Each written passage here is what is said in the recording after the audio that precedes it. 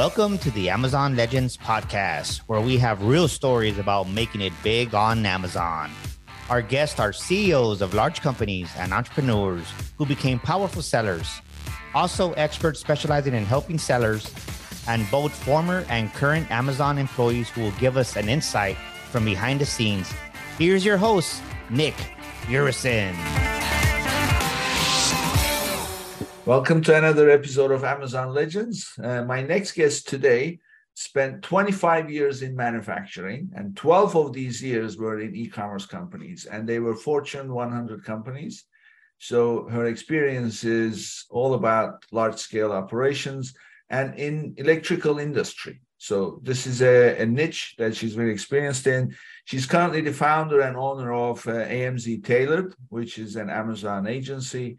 But they have an approach to work exclusively with manufacturers who want to sell direct to consumer. And when she's not working, she likes golf, skiing, and also spending time with her family. With that, everybody, meet my guest, Dana Mavros. Welcome to the show, Dana. Hi, how are you today? Oh, I'm great. So I'm dying to hear your experience when it comes to electrical industry, because that's where my engineering degree is. So we studied it. It's a niche, and it kind of creates different kind of mindsets in people that work in that industry. So it's very analytical. So tell me something that you are very good at doing today. Well, I would say we're good at building empires. That's what we practice, and it's what we preach. So when you are building empires, you know that this happens to be one of my favorite lines. It ties back to you and I discussed that show Breaking Bad, right? And it's a great show. And he says in one of the scenes, "I'm not in the Met selling business. I'm in the empire building business." So that's right. And that's what they end up doing, obviously, with the kind of operation. So yeah, you are building large scale operations. So tell me, how are you doing that?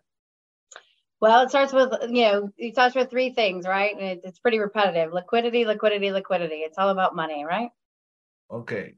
So when it comes to liquidity, there are many aspects of this liquidity. So let's break it down for those who are looking to build. Obviously, we're talking about not reselling, but building your own private label operation and selling it on Amazon. So how do you go from nothing to building a large-scale operation that brings the liquidity to you? Well, when it comes to Amazon, there are a lot of manufacturing companies in the U.S. who, when they look at their strategy, they traditionally go through traditional channel, wholesale channel, the different channels to market, whether that's wholesale, retail, depends on where their target is. Amazon has become another channel to market. So there are people who, in the beginning, shunned Amazon, thought it was the devil incarnate, and thought, they shouldn't go there and they'll lose their other customers if they go there. Ironically, I'm old enough, been around long enough that that's what they thought when retail came about, right? When retail came about, when the Home Depots and the Lowe's and the big box stores, whether it's Best Buy, whatever retail channel it was, people thought the traditional methods, because they were disruptors, would break. And they didn't. There's enough business to go around by channel.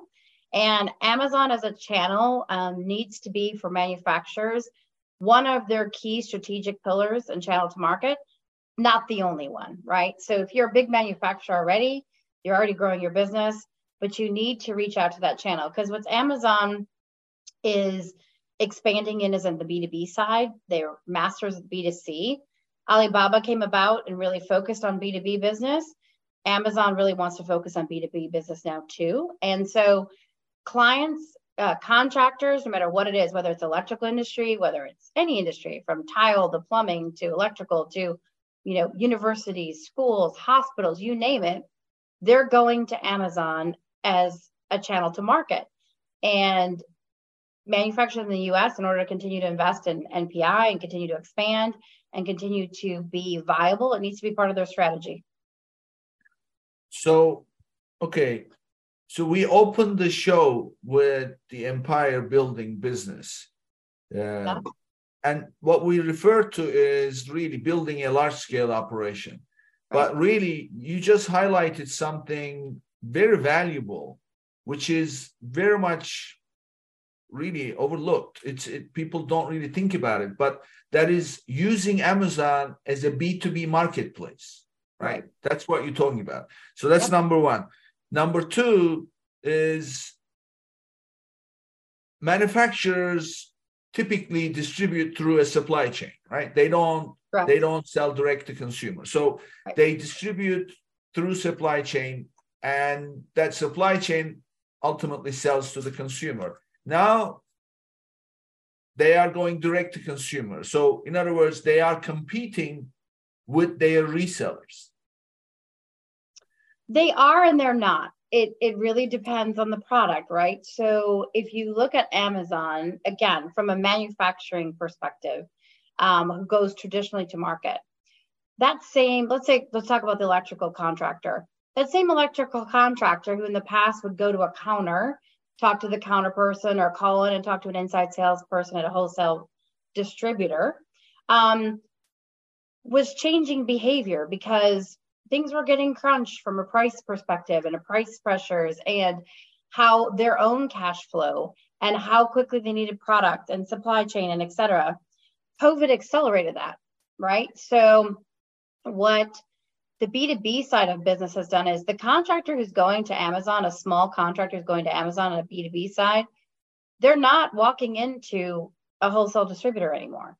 So that manufacturer who used to get their business through that counter business or the shelf business or that kind of stuff, they're not getting that business. That business is a contractor can go on Amazon, if you think of contractor buying behavior specifically, and it's true of most professionals, they're running their own small business. At the end of the day, they're sitting and they're trying to figure out what they need for their job the next day. To be able to go on Amazon, to be able to order it, to be able to not have their cash flow tied up, to be able to order it in a couple of days, to have it delivered to wherever they want it delivered, to have delivery be free, to, Amazon actually tracks their invoices for them, gives them 90 days dating if they're a good account. They've basically made it so that those guys can go on there and buy things and have buying power. And the B2B business side on Amazon sells in individual units, but in case packs and in pallets. And so they've given it buying power as well, which is true whether it's a university, whether it's true it's a hospital, big institutions, because their purchasing agent is still sitting and buying things, but now Amazon is a channel they look at. And the reality is wholesale distributors go and buy what they can't find for their clients. They go on Amazon as a business as well. Okay. So what we're going to do in this episode is we are going to dissect the whole B2B operation, because first of all, you know the industry very well as far as working with manufacturers that typically work with distributors. Now they are transitioning. So, and this Amazon channel is a very different business model, right? So They obviously are using FBA. They're not doing one by one shipping themselves.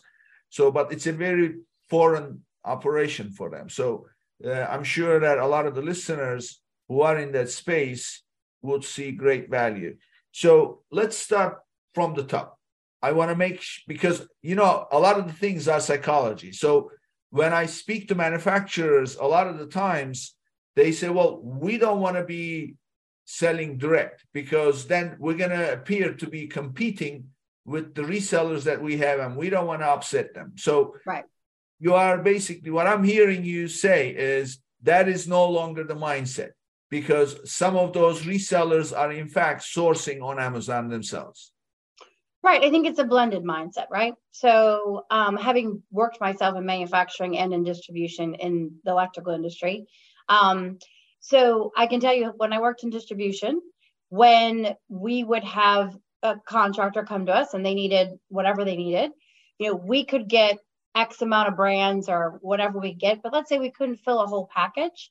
We would go look on Amazon on the B2B side to try to get either a particular brand or a particular item that we would then fill out the bill of materials the client needs, so that we didn't have to send our contractor to another distributor, right? So that is a changing mindset. And now that's been happening, I would say, in my experience for the last 10 to 13 years, that's been happening but does everybody know that? Does everybody talk about it? No. Does it happen all day long? Yes. And so, do maybe the independents do it more than, let's say, the big national chains? Maybe. But they still, at the end of the day, the distributors, the wholesale distributors, they want to take care of their customer, and they're going to do it any way they can, right? And if they can't buy a particular brand because they're not authorized for that, sometimes they can go on Amazon and buy it and get it from elsewhere. And so that's one piece of it.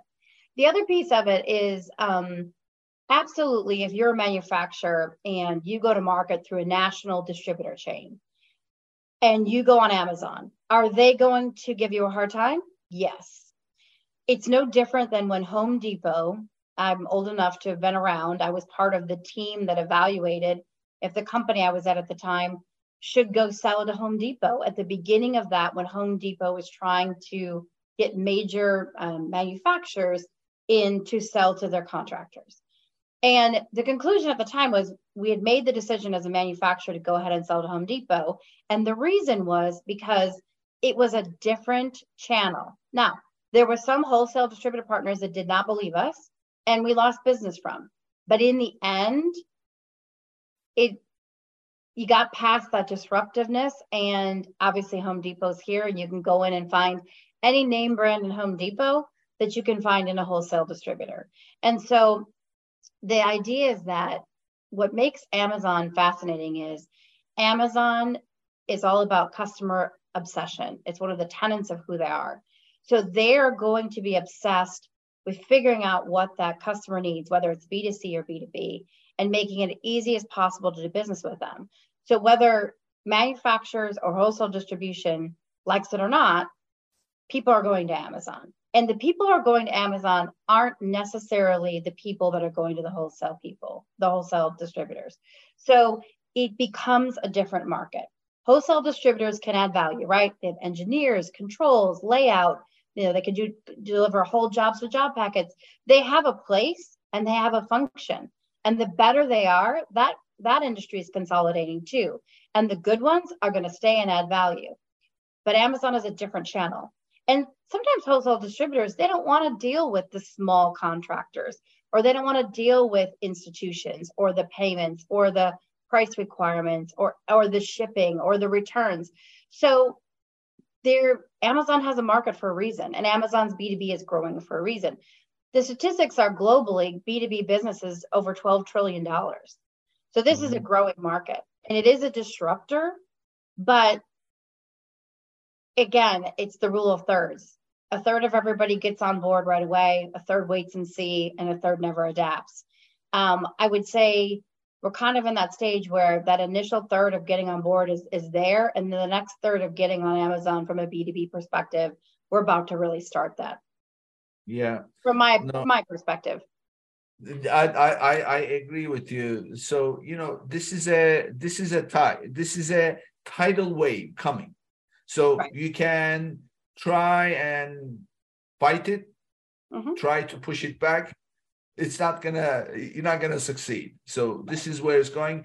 And I tell you the reason why, and this goes way back to the beginning of the internet and Steve Jobs' proposition to the music industry, where things became movements. What I'm talking about is, why did so many people embrace using the internet at the very beginning? Because it offered convenience. And why did music industry, after fighting Napster, suddenly embraced iTunes? Because it made it convenient and it made people money. So Amazon B2B marketplace is the fastest growing marketplace in the world, because they are really putting a lot of effort and marketing dollars, and in the process, offering anything that makes it convenient for the B2B customer. And those people that you mentioned, hospitals, contractors, and nobody has the time to go shop anymore. Right. Everybody wants to look at stuff online. And those people ultimately are buying not necessarily large volumes like big companies would do. They don't have a negotiation, power or anything like that. But Amazon offers business customers terms, and Right. you get deals and things like that. So bottom line, the point that we are both making is this is something you have to get on board with. So anybody who is selling a B2B product, you need to either be in that 1/3 already doing something, or those who are thinking, reach out and do something about it, because otherwise you'll be left behind. And those who are left behind, either they'll never catch up and they'll die, or it's going to be a lot more expensive to get started when it's the right time. I want to also give you one other point that supports this. It's not necessarily just B2B. It's a known fact at this point that anybody, anytime, learns about a product, they Google it. Right. And all the product searches on Google are served by Amazon. If you have a brand, B2B brand, B2C brand, doesn't matter. Those brands that are on Amazon brand registry will be presented in those search results. Right. If you're not even in Amazon brand registry, right. You don't exist. Your credibility is gone. It's like going way back 20 years. What did we think about a company that didn't have a website? Right. And what at the very beginning, it was new. And when somebody had a website, oh, it's a new thing. But today, you want to look at the company's website. If they don't even have a website and they're using a Gmail address, then you say this is a Mickey Mouse operation. Right. So you've got to be on Amazon. Okay. So well, and I would add to that, Nick, and I would say that the other piece of that is a lot of times large manufacturing companies say, well, part of how they project their wholesale channel is they say, oh, we're not on Amazon. And then they'll go, they're like, oh, well, if you find us on Amazon, those are just like resellers and stuff. And so we're not on Amazon. But what's wrong about that strategy is there are major brands who are doing millions of dollars on Amazon. But what it is it's all the resellers. And why that's bad for the brand is because they can't control the pricing. And what they don't tell the story, or they're afraid to tell the story to wholesalers, so they don't realize the story, which is the truth, is that if that brand were to go and actually register with Amazon and get rid of all those hijackers, they would better control the pricing per their channels. So the biggest issue with wholesale distribution is, they need to have enough margin. So when they're selling, they can't be undercut by Amazon or online pricing or whatever else. And so the idea is that you can successfully be a manufacturer, create your pricing structure in a way that you can be on Amazon and serve your wholesale clients and allow wholesale to make margin that are good partners of yours. But you can't if you're not controlling your brand. And what they don't realize is when they're not controlling their brand, that's when they get hurt. And they think it's a hall pass to say, oh, well, that's not us, it's the resellers. But that actually hurts their wholesale distribution worse, their channel worse, because the pricing is all over the place. Once they get control of their brand, get rid of the hijackers, and stay in a 3P account or a seller account, they then control their pricing on Amazon, and it actually makes them more powerful to be on Amazon and actually protects their wholesale distributors more. And they don't understand that. Well, I mean, you touched something so sensitive, as yet your traditional companies don't really understand this very well. And that is content. Pricing is the ultimate result of it. Yeah. But in this day and age, 21st century, everything is about content, right? So if you ever go to, for example, let's say you're going to become an Apple distributor, right? So when you sign an agreement to be their distributor, let's say, hypothetically speaking, I don't know if they accept distributors or I don't know that part of it, but let's assume that you're going to carry Apple products and you're going to promote Apple products and represent their brand in some capacity. They make you sign a zillion things about what logos to use, right, how you can use them, how you cannot use them, and so on and so forth. So, and any manufacturer, any brand owner does this. So I'm giving Apple as an example because Apple everybody knows. But any brand owner does this with their resellers. This is how you use our representation. However, when it comes to Amazon, any reseller can create a listing just by submitting a UPC. They disclose who the brand is, so they're not doing anything wrong. But the point is, at that point, who has control over the listing? Yeah, the brand owner does not. The individual does, and that's you know who has control over it? Nobody. Right.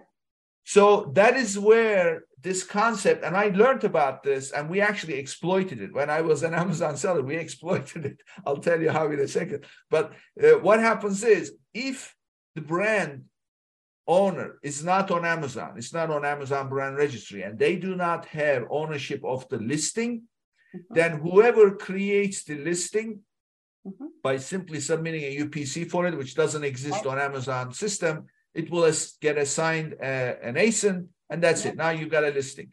So, but who has ownership over it? There is a concept called merchant of authority. Right. Merchant of authority means that whoever is doing the most sales on a listing suddenly is assumed to be the authority on it. Right. And therefore they can change content. Right. And guess what? Do they care about the content? No, they care about the sales. So they undercut the price. They set the price anything they want.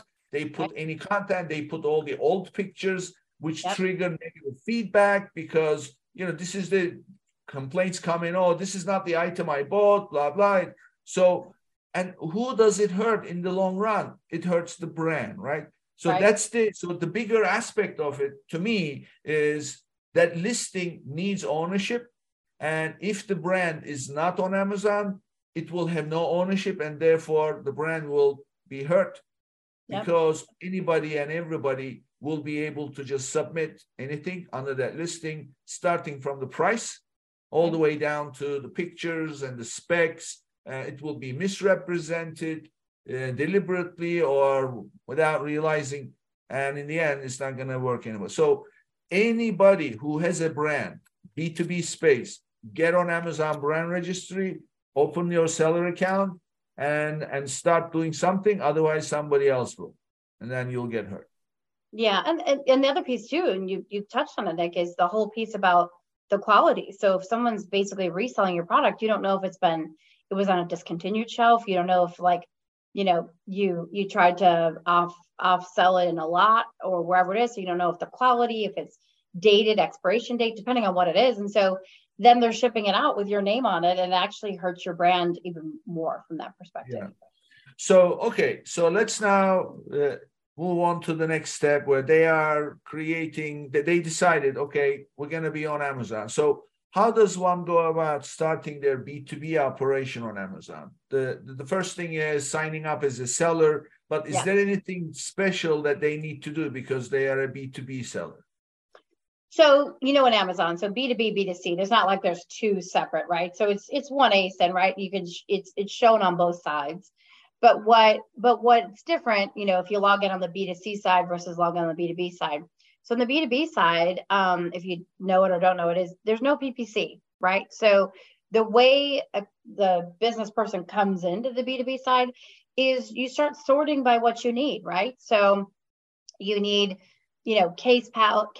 case quantity or a pallet. You need, you want to buy local. Maybe you want to buy local something. Maybe you want to buy from small business. Maybe you want to buy from minority business, a female, but whatever you want, whatever the requirements are, you need a government. You need to be able to have, maybe you're being funded, university, hospital, something where you're funded by the government. You need to make sure that seller can sell, to government, or et cetera. So what's neat about the B2B side is the credentials are different. So you can go and get badges. Badges are a good thing to get. And it's something that differentiates you because as a buyer going in there, I can pick, hey, I want a small minority business or I want a government or whatever. And so what happens is as a seller on that side, if you don't making sure you're paying attention to all these things that you can get, you'll automatically just won't even come up in the search, right? Because so the person is narrowing their search when they come in. And you want to make sure the more they narrow it, that you're going to come up, because there is no PPC on the B2B side. So one, you want to make sure you go into your account and if you qualify, you get your government, I think it's at 889, that you get that so that you can sell to anyone who has funding from the government.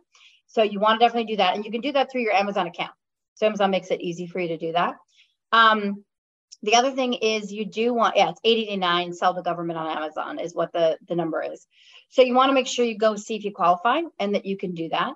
And, one of the key things is you want to make sure that you price out a case pack and a pallet, right? Because if it's a bigger institution buying it, if it's, depending on what they want to do, if you only have, a lot of people put their listing on the B2C side, and then they put the toggle saying, okay, B2B is fine too, but they only have a single unit price. They can only price this pen. So when anyone's searching on the business side, they're never going to see your product, because the first thing they're going to click is case and pallet, right? They're not going to click single unit, right? So that's kind of something that people need to know. And the thing is on the business side, you also have pricing tiers, right? So obviously, in theory, just like you would go to a wholesaler or anything else, the more you buy, the more it should be discounted. So part of what you need to really think about when you go to create a strategy and build your empire from a pricing perspective is you've got to think, what are all your channels to market and how should something be priced?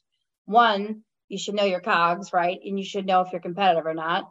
Two, you need to know, what does wholesale, if that's your channel, need to sell it? What does retail need to sell it? So what can you sell on Amazon? And you should kind of know up front what the market is for your pricing. The other really neat thing is on the B2B side is someone can ask for a quote. So they actually have a button. So they can reach out and they can ask for a quote on something. So sometimes people will be required to get 3 quotes in order to, if they're using federal money or they're doing something. So they'll ask for a quote. So you always want to be competitive when you do that and know that that's a captured piece of business. If someone's asking for a quote, that means they picked you. You may not be the only one, but they picked you to get a quote from. So you need to have someone paying attention to that and be able to respond and know how to do that. The neat thing on the B2B side too is you can load specifications. You can load all the things that make your product special so that when someone is going to look at your product there, they have the additional information you don't need on the consumer side. So if it is, electrical or more engineered product or more specifications, or it has special standards and codes that it meets, putting all that in there is going to differentiate you as well. Okay, so there is so much that you said. I want to make sure that people understand the pieces, because every one of these pieces as moving parts, they make an impact in the results. So the first one is the 8089. So tell us a little bit about that. So that basically says that you are authorized to sell to the government, if any Correct. government organization. And that's something you arrange inside Seller Central, where you need to reach out to seller support, or how do you get that? No, it's in your account. So forgive me for not knowing exactly where to go find it, but in your seller account, you can go into your seller account, and Amazon's actually made it easy for you to go in and then read the requirements to be able to sell to the government. And then if you meet the requirements, you can fill it out and basically sign that you meet the requirements to sell to the government through Amazon. And so then you get an 889 designation on your list, in your listing, so that when on the business side, if someone says, I need to buy this pen and it needs to have an 889, then they click 889 and then that pen will come up. So, and then anything that doesn't have the 889 will not come up in the search on the business side. Okay. And so if you think about it, right, anything that's federally funded sometimes has a requirement for where government money is spent, and that they have certain certifications, right? So just like it could be minority, it could be different requirements when you're using federal funds, whether it's a university, a hospital, anything that has federal government money. There's different requirements sometimes. Mhm. So this is this. I'm hearing two things, I think, but I want you to clarify. First of all, you have to get your seller account approved for this, and then get your seller account set up, and then also you need to make the item, this disqualification part of the item record. Is that the case? No. So it's very simple. All you do is go into your seller account, and you then look at what the requirements are for the particular product you're going in that you sell, because different products probably have different requirements. And so you go into your seller account for what you sell, and it's going to tell you if you qualify for the 889. And if you do, it's going to walk you through exactly what to do. You sign, and then it's in there. You don't have to do anything else. It's Amazon has it in your seller account to do it. Okay, cool.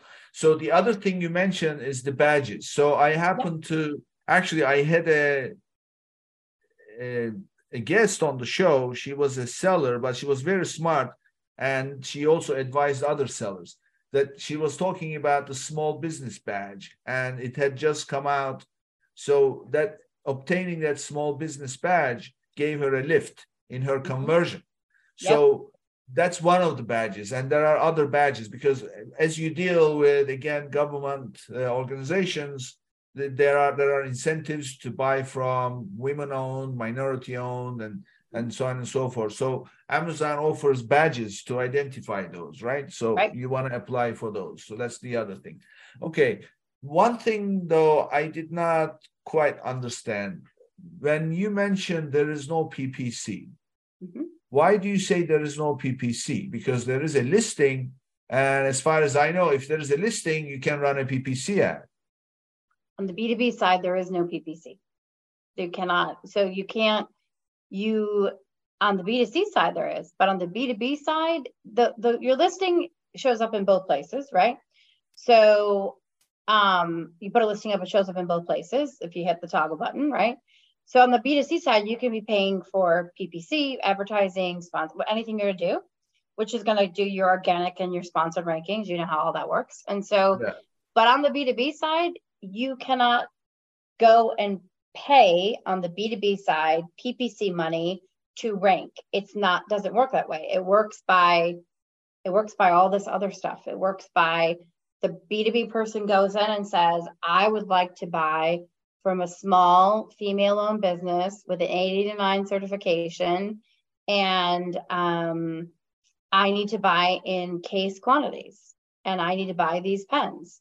And so that search criteria is what's going to pull this up. It's not PPC money. So how does the Amazon algorithms decide which pen is going to show up at the top versus at the bottom? I do not know the answer to that question. I just know that the more specific, the more badges, the more credentials you have, the more you follow the case, the palette, the badges, the 889. The more stuff you have, the more you are going to be found. And kind of a little bit like magic sauce right now. There's not a lot of information on why this pen will be the first versus the other three. So, but you can't pay to make it first. So as far as, okay, so there is the direct and indirect impact, right? So when you pay PPC on the B2C side, all you are doing is, based on your bidding, your listing appears at the top with the tag sponsored above it. However, if you also achieve a good rank for that particular keyword that's just been searched organically, it's going to show up organically also at the top. Right. So I'm sure that you've seen many listings where you do a search and the same listing comes up and says sponsored at the top, and right underneath is so what we are talking about is anybody who is searching for a B2B product will not see the sponsored listings, but they will see the organic listings under it. Well, guess what gets you that organic rank? Running PPC ads. I don't know how well that ties into, or if they're again, it'd be great. We should as Amazon's investing more and more on the B2B side, maybe they'll still share more and more of the secret sauce, right? It could be, or could it be that because, you are one of those people who always bids well and always has good product and people buy it, and the organic ranking is based on, how many successful deals you close or how many quotes you get. I mean, they could be doing that organic ranking on the B2B side by a whole different set of parameters. Well, right? Yes. Okay. So there's one thing that I know, that on Amazon, it's all about how the product is ranking for specific keywords and what is the bestseller rank that they achieved in that category, and so on and so forth. And all this ties back to, so what's the Amazon, you mentioned at the beginning that Amazon is customer obsessed. So they care about customer experience. So what is a good customer experience, B2B or B2C? Customer comes to Amazon website and they do a search. And they want to show products that are relevant to that search, the most relevant from the most reputable sellers that are the most reputable listings. And what does that mean? Reputable means high product rating.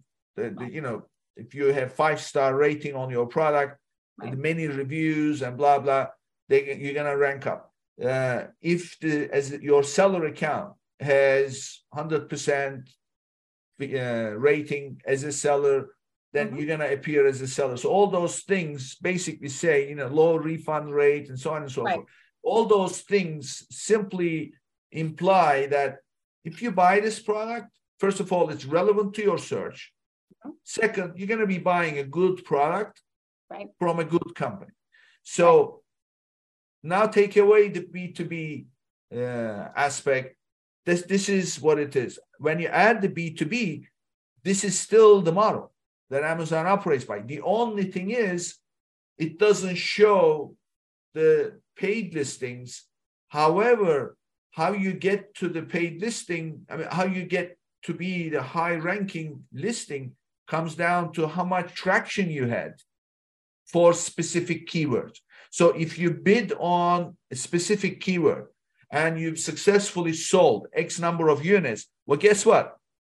Amazon doesn't discriminate. You got so many sales from PPC. So they simply look at, okay, what is your performance? If the performance was not good, you will get a refund anyway as a customer, and then you'll leave your feedback. That will reflect it. So therefore, not directly, but indirectly, you have to use PPC in order to accumulate enough ranking with the right keyword targeting strategy, so that take away the paid ads, you'll still show up as a high ranking listing. That's my take. Yes, and however, if the person the buyer on the B2B side is a buyer, right? So different audience goes in, and let's say you're the best at pens on the B2C side, and you have all that you just said, and you're the best paid and the best sponsored and the best organic and everything else, but you don't have an 889 designation. Oh, absolutely. And that buyer needs that. You're not going to show up. Or let's say that buyer wants to buy from a small female-owned business. You're not going to show up. So that's what I mean by you can't pay to be there. It's more than just that, right? It's diversifying and looking at the B2B differently to say the consumer wants, a healthy Amazon account. They want their product for the price they want it, when they want it. They want it delivered on time. Basically Amazon's a logistic company, right? So they deliver to the consumer what they want, when they want it, the price they agreed to, right? So that's what logistics is. Yeah. So that's great. But on the B2B side, you have to do all this other stuff too to even show up in the search. You can pay all the money in the world, but if that buyer needs small business or minority owned or a government designation or wants to buy the pallet and you don't have that on your listing, you're not even going to show up in the search. Okay. I'm glad you that's the next thing that I wanted to dissect with you a little bit, because at the end of the day, you're selling a product, the pen. Let's take the pen example. Now, the pen, no B2B customer is going to be interested in buying onesies, twosies. Right. They are interested in packs, bundles, and things like that. So cases, pallets, or whatever. So what is the right way to create this? So in your case, when you work with your clients, do you create one parent, and under that parent, you have variations showing the single as well as the case and the pallet? Or do you create each one as a separate listing? No, it'd be single, case, and pallet, because what'll show up on the B2B side is they'll all show up, the single, case, and pallet, but the case and pallet is how they're going to sort on the B2B side. Right. Okay. So that also ties back to how I usually ask people, look, if you're gonna, first of all, again, going back to the best customer experience model, right? So another thing that makes the experience great is getting great value. So value usually comes from bundling and creating these cases and packs that offer a much, much lower unit price, except that you have to buy more. So, more in terms of quantity. So people are fine with it. Say, okay, if it's something that they use regularly, they'll buy a caseload or whatever. In fact, Amazon introduced these virtual bundles. Right. That without physically having to create those, you can now virtually do it. But that's a different conversation. But so the point here is, there is one listing, and under that one listing, you have the cases and the pallets listed. And of course, when somebody is searching that, whatever the search is, that pen from small business, qualified businesses, then your listing will come up. But ultimately, it's that one listing that governs all those different variations, which gives you the advantage that you only have to promote the main one, right? So you don't have to promote. So all these things are the nuances of it. So let's also talk about the tiers a little bit, because some people may not know this. So how do you set up your tiered pricing on Amazon? Well, so if you're going to launch a new product on Amazon, one of the things we really try to do is educate people on, when you're going to launch something brick and mortar, or you're going to, if you're going to have a retail store, you really do your financials up front, and you really know what your COGS are, how much everything costs, what your profit is, truly what you're going to make in cash at the end of the day. We started by talking about liquidity, right? Right. Amazon, people don't do it. It's kind of interesting. They kind of just throw things on Amazon, and they miss the whole part that you really need to look at it like a dollar and say, you have a dollar bill. So if your COGS are 25 cents and, the cost to be on Amazon is, 35 cents, and, what's your shipping cost and et cetera. So you go, at the end of the day, you're going to make 10 cents on every dollar. And is that okay? And that's where we kind of start when we talk about how do you launch something? How do you put something on Amazon? How do you set up your pricing? You start with saying, okay, so are you selling already to wholesale? Are you selling in retail? What's your map price? What is your strategy for that? And you go to that to say, okay, here's what we have to do for tiers. Because if you're going to be on the B2B side, you need a case price, you need a pallet price, and then you need, if they want to hit, a quoted price. And so there's 3 price tiers on Amazon. So single unit, case, pallet, let's say, for example, and then quoted price. So you have to build your strategy, your pricing strategy, so that at the end of the day, you're making money and you're taking in consideration you're on Amazon. So, what does it cost on Amazon? Average 35% to 35 cents on every dollar to do business on Amazon. So that's kind of how you look at it, right? And you have to make sure your COGS are good enough to go on Amazon, right? Because not every manufactured product, if a manufacturer has 3,000 products, maybe, 200 of them would be really good on Amazon. Not all of them would be necessarily. So when you are dealing with businesses traditionally as a B2B customer, yep, your prices are generally FOB, right? So you give them a price and then they pay the shipping. When a business customer buys on Amazon, is that still Prime, or do they pay the shipping? No, it can still be Prime.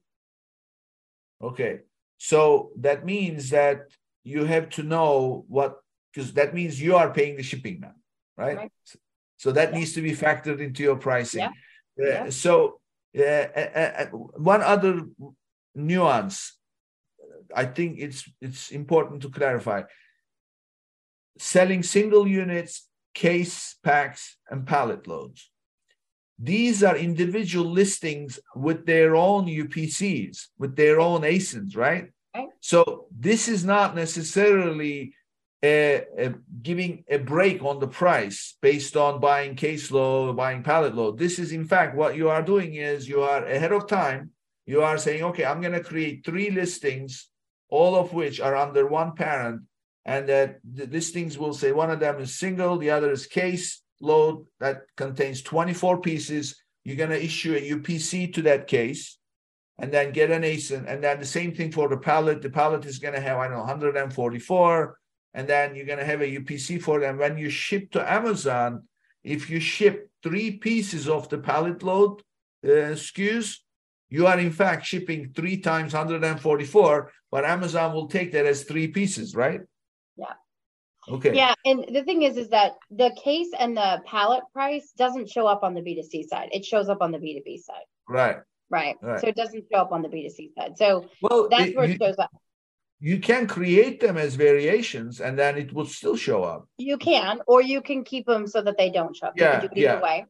And going back to your question about the shipping, FOB versus Amazon, it can go either way there too, right? So it depends on if you ask for a quote, depends on all that. So when you do your pricing, you have to include the shipping as well, right? Because if you can do B2B as FBA or as FBM. So, if it's like really heavy material, it doesn't make sense to have it stored at Amazon. You're going to have it in your own manufacturing facility and ship it from your own manufacturing facility. So you need to know how much it costs to ship a pallet, if you're in Texas to California or New York. So that's all part of when you look at pricing strategy. Yeah.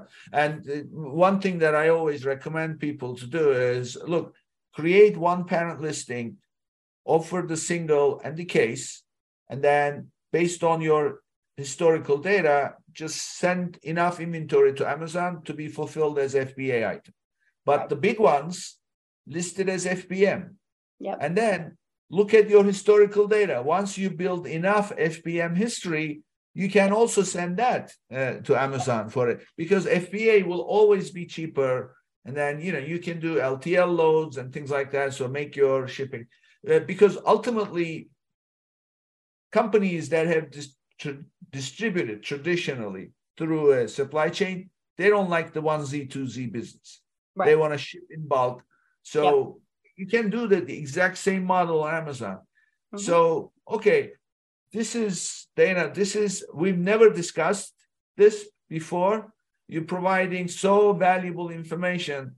And frankly, I always admire those entrepreneurs that come up with a great product idea and then create it and trademark their brand and start selling on Amazon. And then next thing is they sell their Amazon account because they sell the brand and then move on to the next thing. That's great business. But what you are talking about is manufacturers who have been in business for a long, long time, and hopefully will be in business for many, many years to come. Now here is a channel. You've got to expand into this channel. And as yet, there is only a small percentage of these companies taking advantage of it, mainly because A, they are not aware of it. B, they don't know how to go about it. So, and they're afraid. And they're afraid it'll hurt their traditional business, right? Because it's disruptive. Yeah. Disruptive these days is the thing to embrace. So it doesn't mitigate that there's fear still, but yes. Yeah. I mean, at some point, it's unfortunately, it's one of those things. If you do it too early, it may hurt you a little bit. If you do it too late, it will hurt you anyway. So it's when is the right time. So it's always one of those things. Let's now talk about the operational aspect a little bit, the financial, the management of it. So again, traditionally, somebody places an order, they'll ship it, they'll invoice it, it's done. And then they give their credit terms. That's not how Amazon works, right? So they are, in fact, when they ship inventory to Amazon, it's an FBA shipment. So they're not selling, there's no invoice. Right. And then as yet, orders are coming in. And the chances are they won't be receiving just B2B orders. They'll receive B2C, B2B. Right. That means there are two settlement dates, right? So one is for standard orders, the other is for invoiced orders.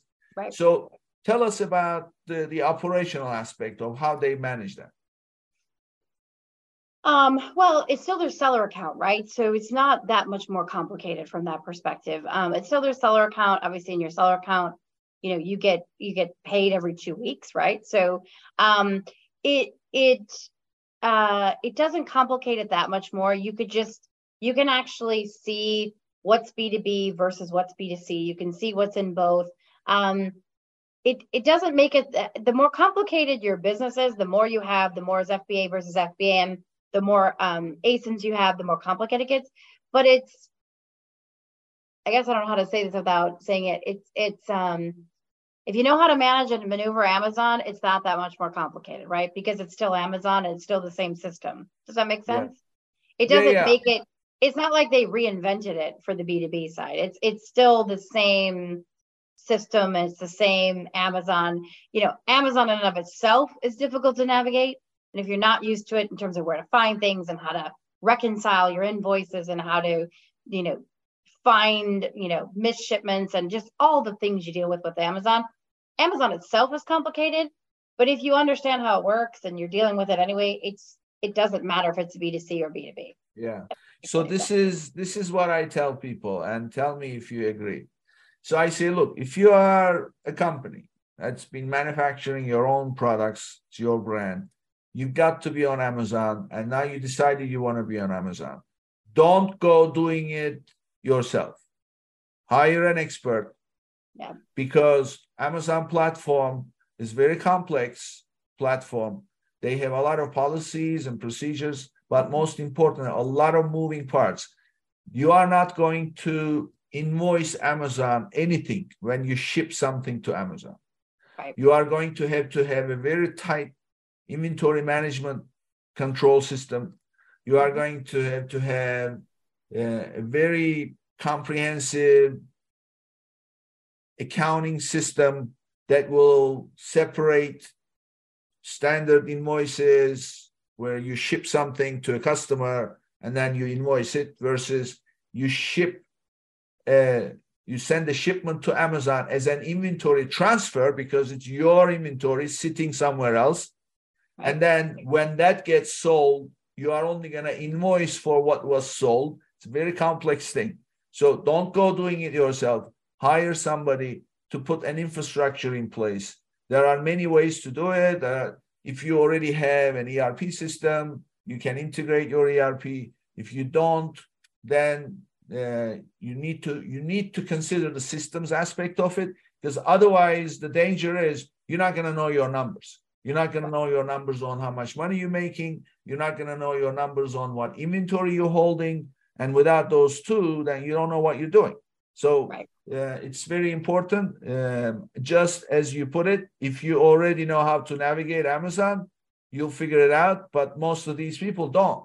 Right. They just know how to buy from Amazon as a customer. But operating it is very tough. So this is, like I mentioned, we've done, in fact, my team today said that today is February 7th. We published our 100th episode today, but we've got another 20 or so recorded, waiting in the pipeline. And all these episodes, we never discussed this. Really? So wow. You shared very valuable information. So I want to thank you for this. And of course, we just scratched the surface. There's a lot of moving parts. So anybody who wants to know more can reach out to you and definitely learn more. So enough with the business talk. So let's now learn a little bit about you. So when I introduced you as someone who loves golf and skiing and your family. So tell us first about your origins. Where did you grow up, and share with us your life experience a little bit? Sure. So I grew up in Chicago. So actually in the suburbs of Chicago, and then moved in the city to go to college in Chicago when I was 17. So, born and bred there, moved out to California about 4 years ago. Quite frankly, to get out of the winter. I'd lived here for work over the years, but so yeah, Chicago native, Cubs fan. Took a long time to finally win our World Series, but we finally did. So big sports fan. Growing up in Chicago, you have to be a big sports fan. Yeah, it's but I mean, you are setting an example as a woman entrepreneur. I want to know where this entrepreneurship came from. Well, it's funny you said that, because I really wish someone would have told me when I was 30 years old that women could be entrepreneurs, because it's such a unique world and it's not talked about because it's not the traditional career path, right? So, I, went to college to get a good job, to, have a career, right? And you think a career is in business. And, I worked for Fortune 100 and 500 companies and came through the corporate ranks and, was promoted and worked hard and dedicated, kind of my life for a long period of time to work, and never knew it was an option because, in the corporate world, you don't hang out with entrepreneurs, right? You may call on people like contractors or designers or engineers or architects that have their own firms, or, wholesale distributors that might be family businesses that are entrepreneurial or independent. But you don't, but a lot of times they're family businesses, or it's an architect where you think, okay, well, that's a skill, so it makes sense they have their own firm. So it wasn't until, I started kind of doing more and more business and started consulting and really started learning more and more about business as I got older, that I started meeting entrepreneurs as my network expanded. And it was like, well, that's kind of interesting. Well, that's kind of interesting the way they think. Oh, well, they're a little different. And I finally, in 2016, decided, I had been in corporate America my whole life, that I was going to do something different and see if there's anything else out there. Went into business for myself, did some franchising, did some consulting, just kind of like what else is out there, and started meeting these great entrepreneurs and realized like there's an entire world out there that I really didn't understand or really didn't know. And, part of my mission is going to be to work with women to say, I meet some of these young women who are entrepreneurs in some of these organizations now, but it's a very small percentage. And they'll be like, what do you think? I'm working for this person. You think I could do my own thing? And they're like 28. I'm like, yes, go do it now. Because I wish I had done it way earlier, because it's amazing. It's fun. It's amazing. It's energizing. It's empowering.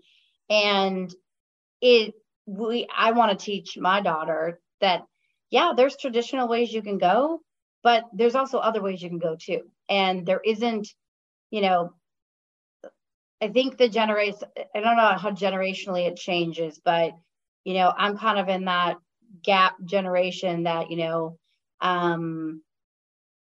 there was kind of a way you're supposed to do things, right? You're supposed to go to college and get a job and work your way up, take a living, and that's what you're supposed to do, right?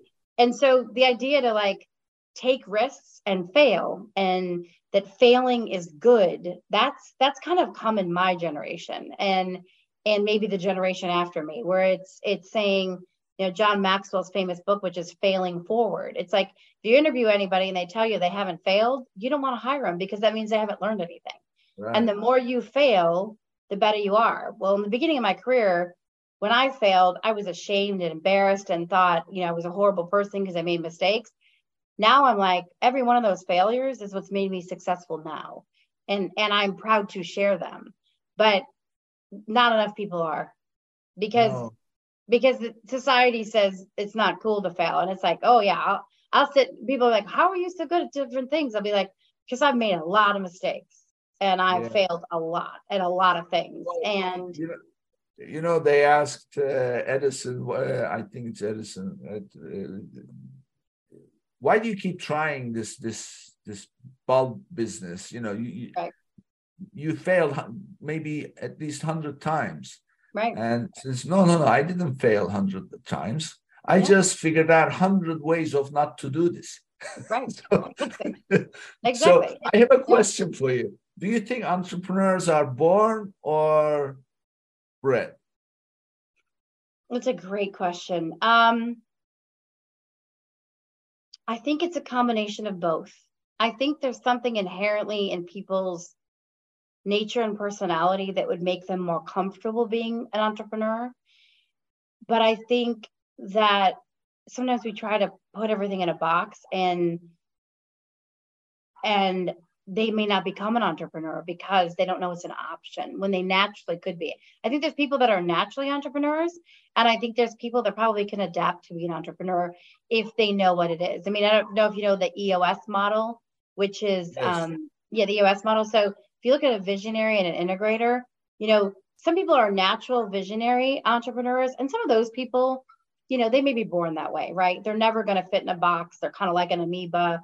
They see things differently, but they need an integrator. And people who are integrators are more disciplined and SOP driven and everything else. And those people wouldn't think they could be an entrepreneur. They think they would need more structure or corporation or whatever, but they don't realize they can have those integrator skills and be that person and still be an entrepreneur. Does that make sense? Yeah, I hear you, but respectfully, I'm not buying it. You know why? Okay. The reason why I'm not buying it is because I know exactly the integrators and the visionaries, and I know people, I'm sure you know people. Some of those people could never be an entrepreneur because they need an idea.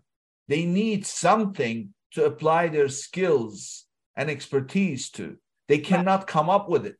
So, yes, through nurturing, some entrepreneurs would become real entrepreneurs. Otherwise, they would be just, but you've got to have it inside of you.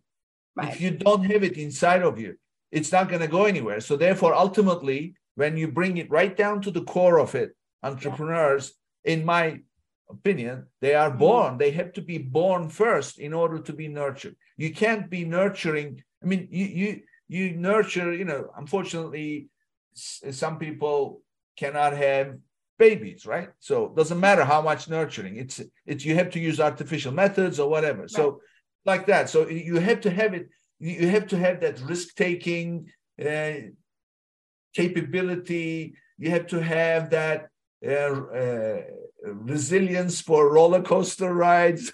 Right. Life is always up and down and up and down. And when it's up, it's good, but it's coming. Or when it's up and it's too comfortable, you shake the boat, right? So you rock the boat. So that's an entrepreneur. Integrators will never become that. They need somebody, and there's room for both.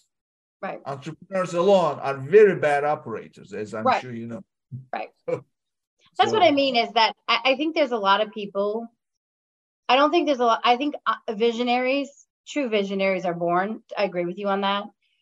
But I think that there are a lot of people that can be integrators and work with a visionary and own part of a company and be part of that and be part of the visionary, but they don't see that they can as an option.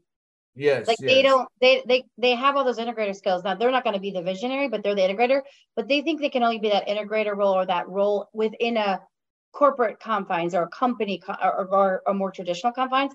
They don't realize that role is key in entrepreneurship. And so you may not be the visionary, or you may not be the person who has all the money, or you may not be the person who owns, you can own 20% of the business, but you would be an entrepreneur as an integrator and still own a piece of that business and work with a visionary. And I don't think people even know that's an option. Yes, true, definitely. It's just, people are conditioned certain way. A lot of it comes from their upbringing. I mean, in your family, obviously, you were, there was no limits put into your thinking. It was just a society, right? Right. It's, self-limiting beliefs, right, come from ourselves, right? So it's, I think for me, it's what you're supposed to do, right? I mean, my generation, it's like you're supposed to go to college and then you're supposed to get a job, right? It's not they don't, and you're supposed to get a job where you can pay your rent and you can support yourself, right? So, I mean, that's kind of, you're not supposed to go to college and just come out with an underwater basket weaving degree. You're supposed to be able to graduate and pay for yourself, right? So it's, and I paid for my own college and I paid for my own graduate degree. So I wanted to go to college. So, you were born an entrepreneur. You were independent. I was born an entrepreneur, but I didn't know it. I didn't know it until I was much older. It's the same thing for me. I didn't know the difference between an entrepreneur and a business owner until I was over 40 years old. Right. But as yet, by that time, I had started already 3-4 companies. I was just thinking, okay, I just have a business. That's all. Right. But I always had something different, something unique, something. And in fact, I always used to think to myself, what do I call this person that I need to hire who's supposed to do this? And I would tell people, this is the job. So, well, I don't know. I've never heard a job like this. So I would create these jobs for people that I would have trouble hiring for because I didn't know how to describe it. Right. So, I mean, I would envy like CPAs looking for a bookkeeper. It's so easy. Everybody knows what a bookkeeper. Those who are looking for a bookkeeper knows they're looking for a bookkeeper. That was never the case for me. It's always like this weird process-based stuff. So we don't get to find out sometimes ourselves. Right. Dana, this was great. So tell us, how can people reach you? Give us your contact information. This will all go with your episode, of course, but share with us your information. Okay, so our website is www.amztailored.com. So it's one word. And my email is just dana.m@amztailored.com as well. So you can reach me either way through our website or you can email me. Great. Thank you, Dana. This was a great episode, and I'm sure people will find it very useful. Thank you so much. Thank you. And this brings us to the end of another episode, and I'll see you on the next one. Thank you for tuning in to today's episode. Be sure and subscribe, rate, and review our show. And be sure and share an episode with a friend. And thank you so much for being with us today. We'll see you next week here on Amazon Legends.